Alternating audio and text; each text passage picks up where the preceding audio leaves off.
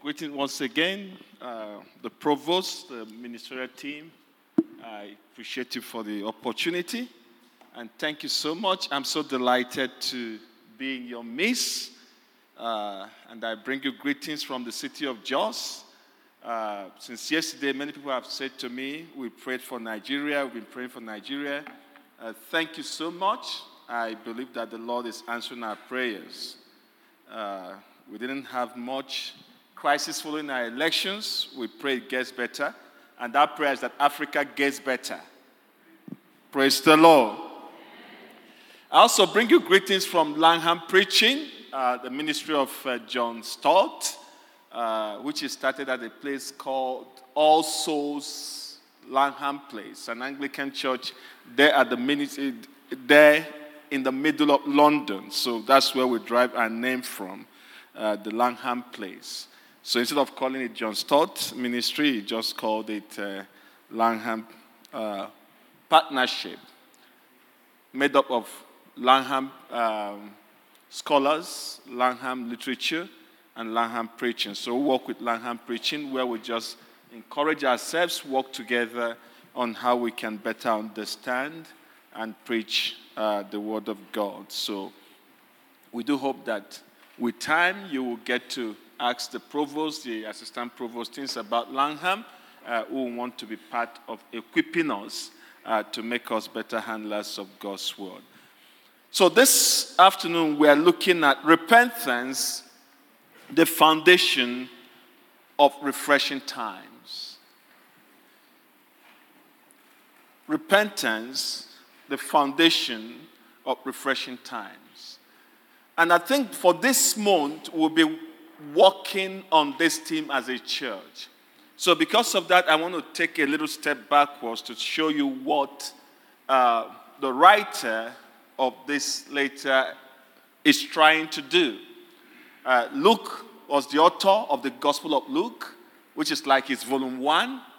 And then the Acts of the Apostles was like his volume 2. So it's 2-volume book he wrote. And so I just want to show you what he's doing so that as you keep hearing the theme, repentance, you won't say, why are they bombarding us with this? They are following the rhythm that Luke had provided us with in the Acts of the Apostle. So turn with me to Luke chapter 24.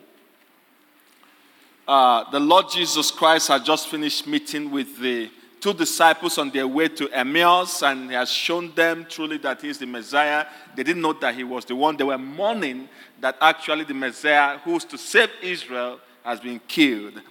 And so as he broke bread and they realized, oh, this is the Messiah, they did something. They left their home that night, 7 miles journey, back to Jerusalem to tell the apostles, we have seen the Messiah. But as they were saying that, Jesus Christ himself appeared to bring the same word of comfort, word of encouragement to the disciples. So join me as I read verse 45 of Luke chapter 24. Then, that's the Lord Jesus Christ, opened their minds to understand the scriptures. To know that these scriptures talks about things, that truly the Savior will come. But this time, he is not coming as a physical deliverer. He's coming to usher in the kingdom of God. And truly, he will die and rise again from the dead. So he said to them, he opened their mind to understand the scripture, 46, and said to them, thus it is written that the Christ should suffer and on the 3rd day rise from the dead, and that repentance for the forgiveness of sins should be proclaimed in his name to all nations, beginning from Jerusalem. So what you have here in Luke chapter 24, 46 and 47 is the 2 parts of Luke's volume. So 46 speaks about the suffering, the death, the resurrection of Jesus, which is the account he provided in the Gospel of Luke. So he now moves to the Acts of the Apostle and provided the proclamation of his name. The proclamation of repentance and forgiveness in his name. And that proclamation began in Jerusalem and moved to Judea and moved to Samaria and indeed to the ends of the earth. So what you see in the book of Acts is the record of the advancement of the gospel. As the gospel moves, sometimes through crisis, through internal strife, through persecution, through imprisonment, through shipwreck, but in them all, the gospel was advancing as this message of repentance and forgiveness of sin were preached. Indeed, Acts chapter 6 verse 7 mentions to us, and the word of God continued to increase, and the number of disciples multiplied greatly in Jerusalem, and a great many of the priests became obedient to the faith. Acts 12:24, the word of God increased. Acts 19 verse 20, the word of God advanced. And then at the end of the book, verses 30 and 31 of Acts chapter 28, we're told that Paul, who was sent as a prisoner, indeed lived in Rome. 30 says to us, he lived there 2 years at his own expense and welcomed all who came to him. 31, proclaiming the kingdom of God and teaching about the Lord Jesus Christ with all boldness and without hindrance. So Acts of the Apostle ends in Acts, chapter 28, that the word of the Lord grew unhindered. So we come now to the second sermon of Peter, where we read in chapter 3. The first sermon being the sermon on the day of Pentecost, in which he also ended with the message of repentance. Because in Acts of the Apostles chapter 2, verse 37, when Peter explained to them what happened on the Pentecost from the ministry of Joel the prophet, and explained to them why Jesus had to die, teaching them from the book of Psalms, their hearts were pricked, and they said to them, brothers, what shall we do? This is the listeners, those who mocked them because they were, they received the baptism of the Holy Spirit, were mocking them, now turned when they heard from scriptures that this is what the Messiah should go through. They said, brothers, what shall we do? In verse 38 of Acts chapter 2, and Peter said to them, repent and be baptized, every one of you, in the name of Jesus Christ, for the forgiveness of your sins. So we see as Peter and the disciples continued in this ministry, we are told that many signs and wonders were done through the apostles. But Luke didn't pick most of the signs.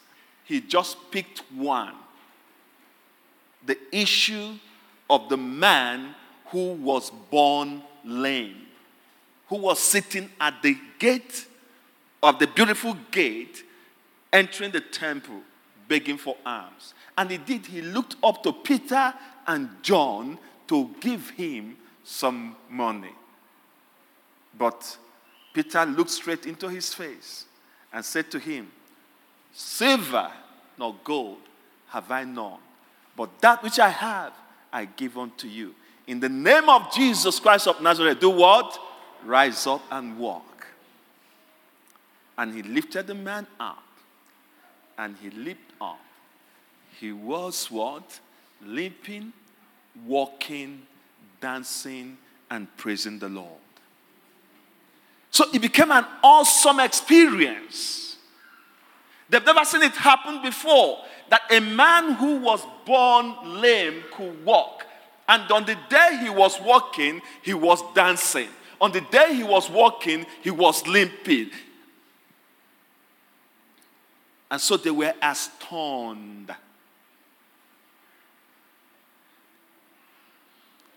And so there are three things that Peter wants to point us to by this preaching. And I believe that is why Luke recorded it there.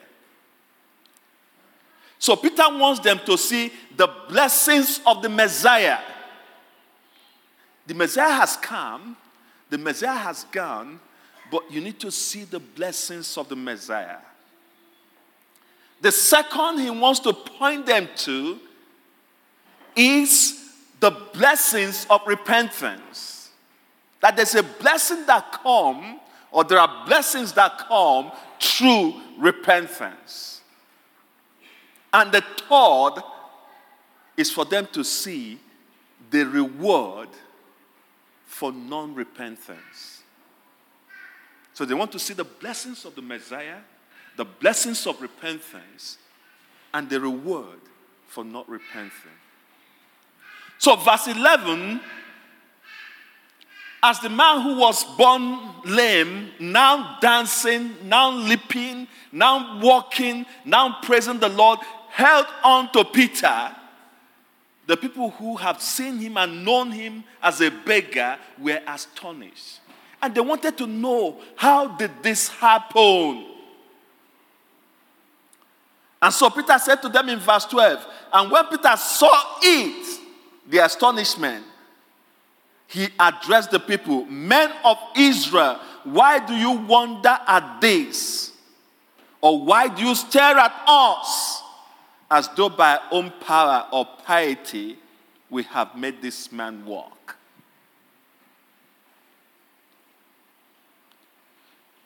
So Peter points them back to the fact that it's not from their own power. It's not because of their own holiness. It's not because of their own righteousness. He used the word piety there. It's not because of their own sanctimoniousness. It was because this is the breaking forth of the life of the new kingdom as revealed through the Messiah.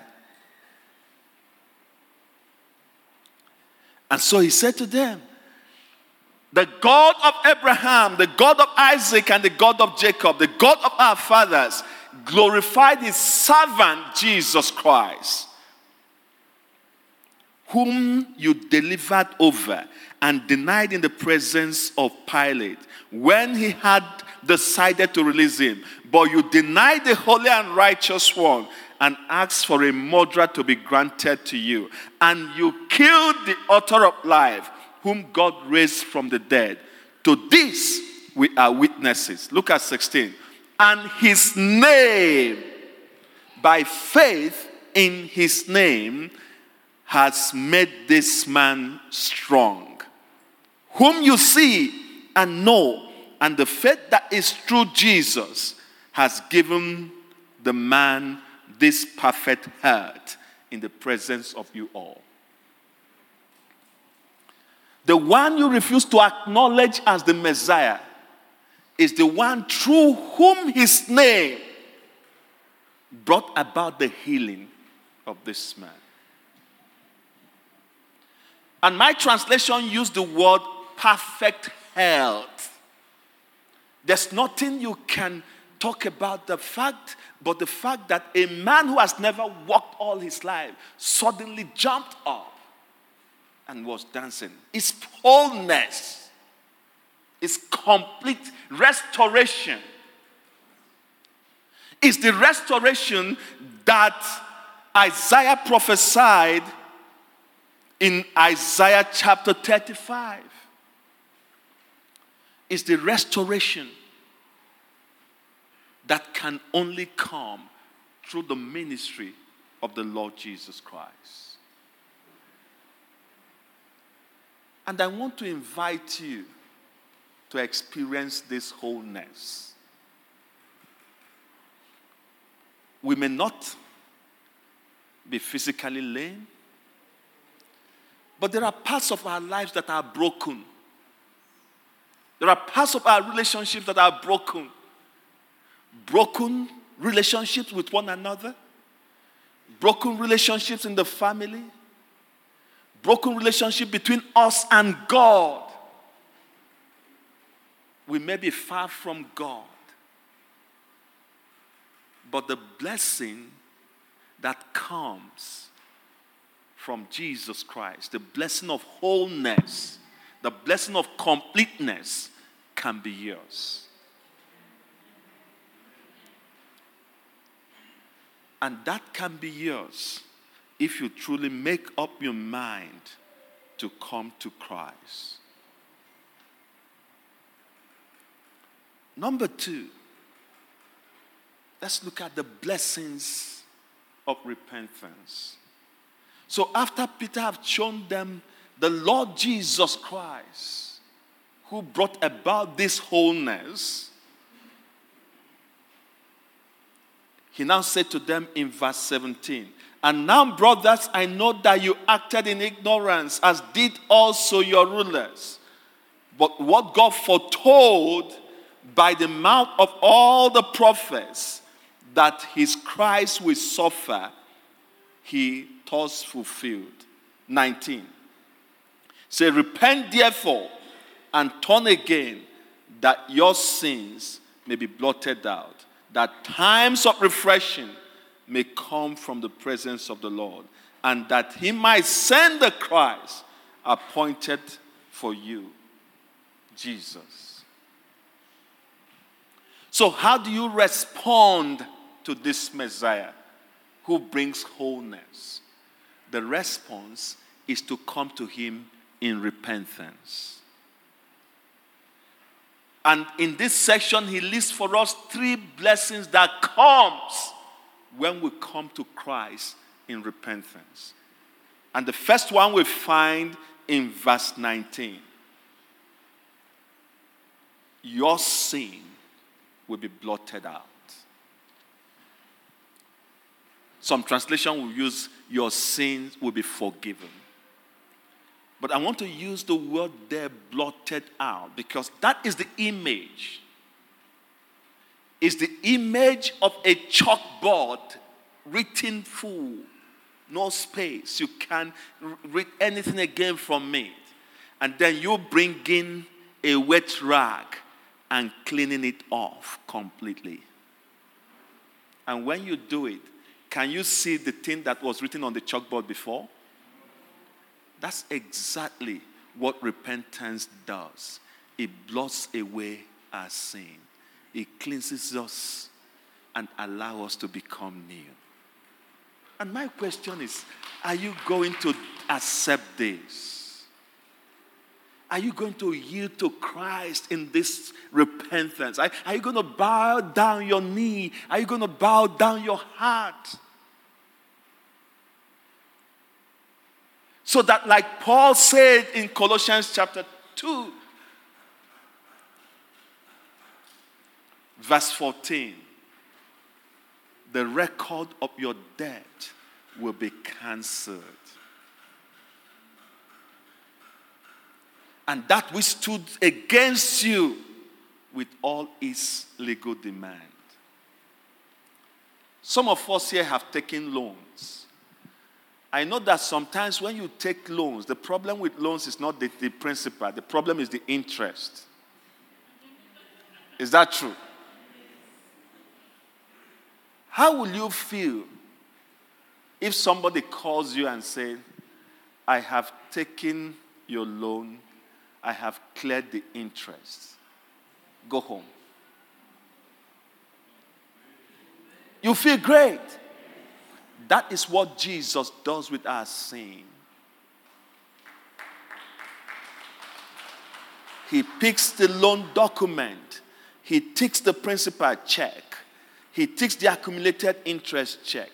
Every legal binding, every legal demand against you. For the Bible said the wages of sin is death. But the free gift of God is eternal life through Christ Jesus. That debt is paid in full, and you're now free. No longer are you receiving only 45% of your salary. You can now go home with 100%. What an exciting thing.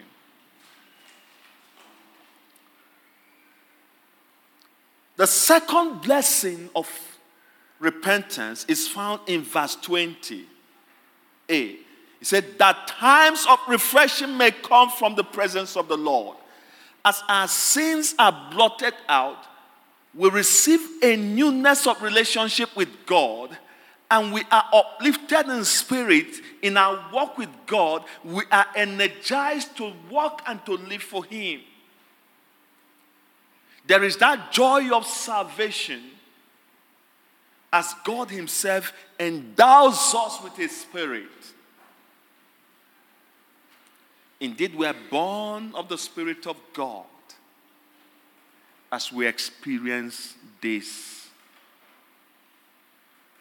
newness of life. And so we go back again to Peter. Peter says to them in verse 17 of Acts chapter 2, says to them, and in the last day it shall be, declares the Lord God Almighty, that I will pour out my Spirit on all flesh. The refreshing is the arrival, the coming of the Holy Spirit upon every child of God, upon those who have confessed their sins, upon those who have come to Him in repentance. That Holy Spirit enables you to be able to live the life of Christ. That Holy Spirit teaches you to say no to every ungodliness. That Holy Spirit enables you to say no when the people in your office say, this is what we are going to do. You say, I am not part of it. So that refreshing is the outpouring of the Spirit of God upon all flesh. That refreshing is the endowing of the Spirit of God upon His church as He gives His church with the gift of the Holy Spirit.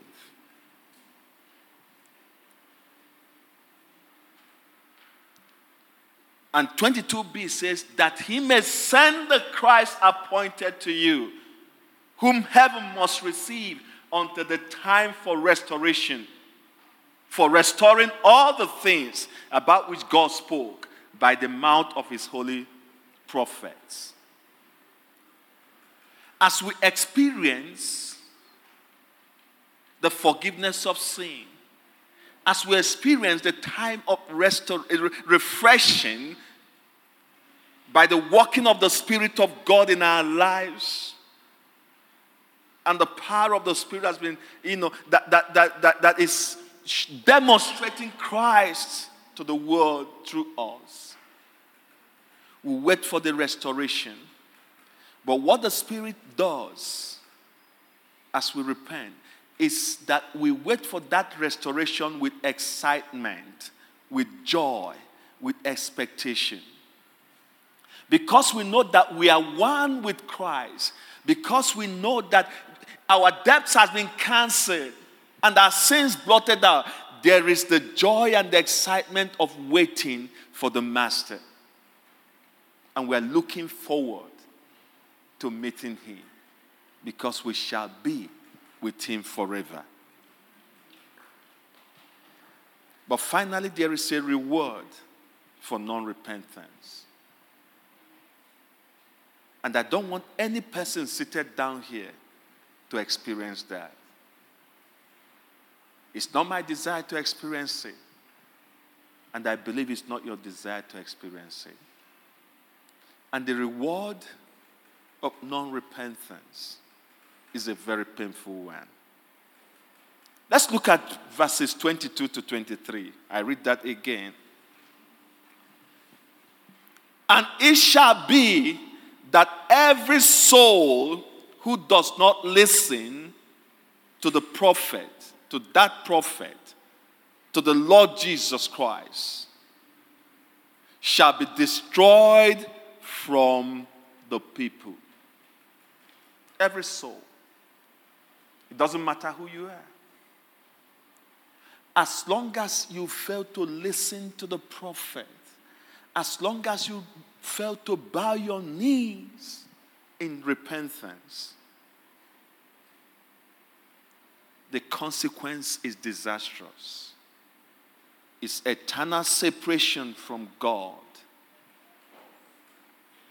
It's death, indeed the second death in hellfire. And I want to ask you a question. Do you want to continue to act in ignorance like the men of Israel did? They denied Christ. They handed him over to be killed. Or do you want to continue to feel that you didn't listen? You don't want to listen. But whatever you choose to do, the reward of refusing to repent, the reward of making up your mind to harden your heart, is that you will face the judgment of God.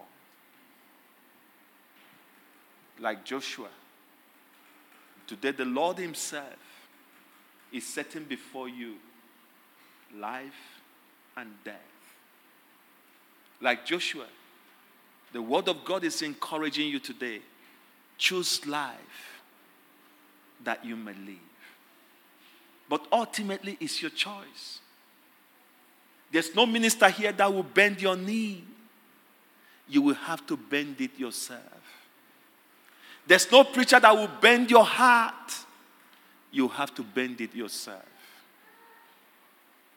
And I want to appeal to you to face Jesus today as your Savior. Because if you don't face him today as your Savior through repentance, you will face him tomorrow as your judge. And the consequence will be disastrous. Let us pray.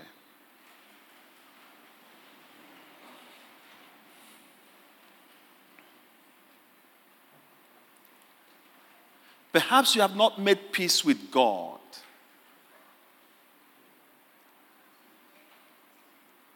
I want you to ask the Lord Jesus to come into your life. Perhaps you have made peace with God before, but you live in broken relationship with him. I want to remember the word of the Apostle John. He says, if we say we have no sin, we deceive ourselves. But if we confess our sins, he is faithful and true. He will forgive us our sins. Just speak to God.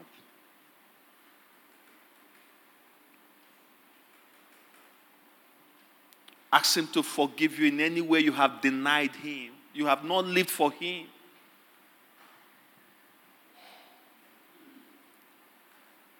Ask him to forgive you in any way you have not been a true witness.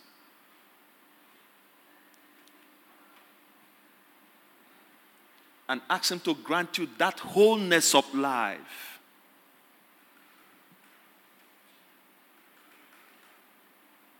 That he may bring the wholeness of life in your relationship with your spouse, in your relationship with your children, in your relationship with other members of the church. Ask the Lord to bring that wholeness.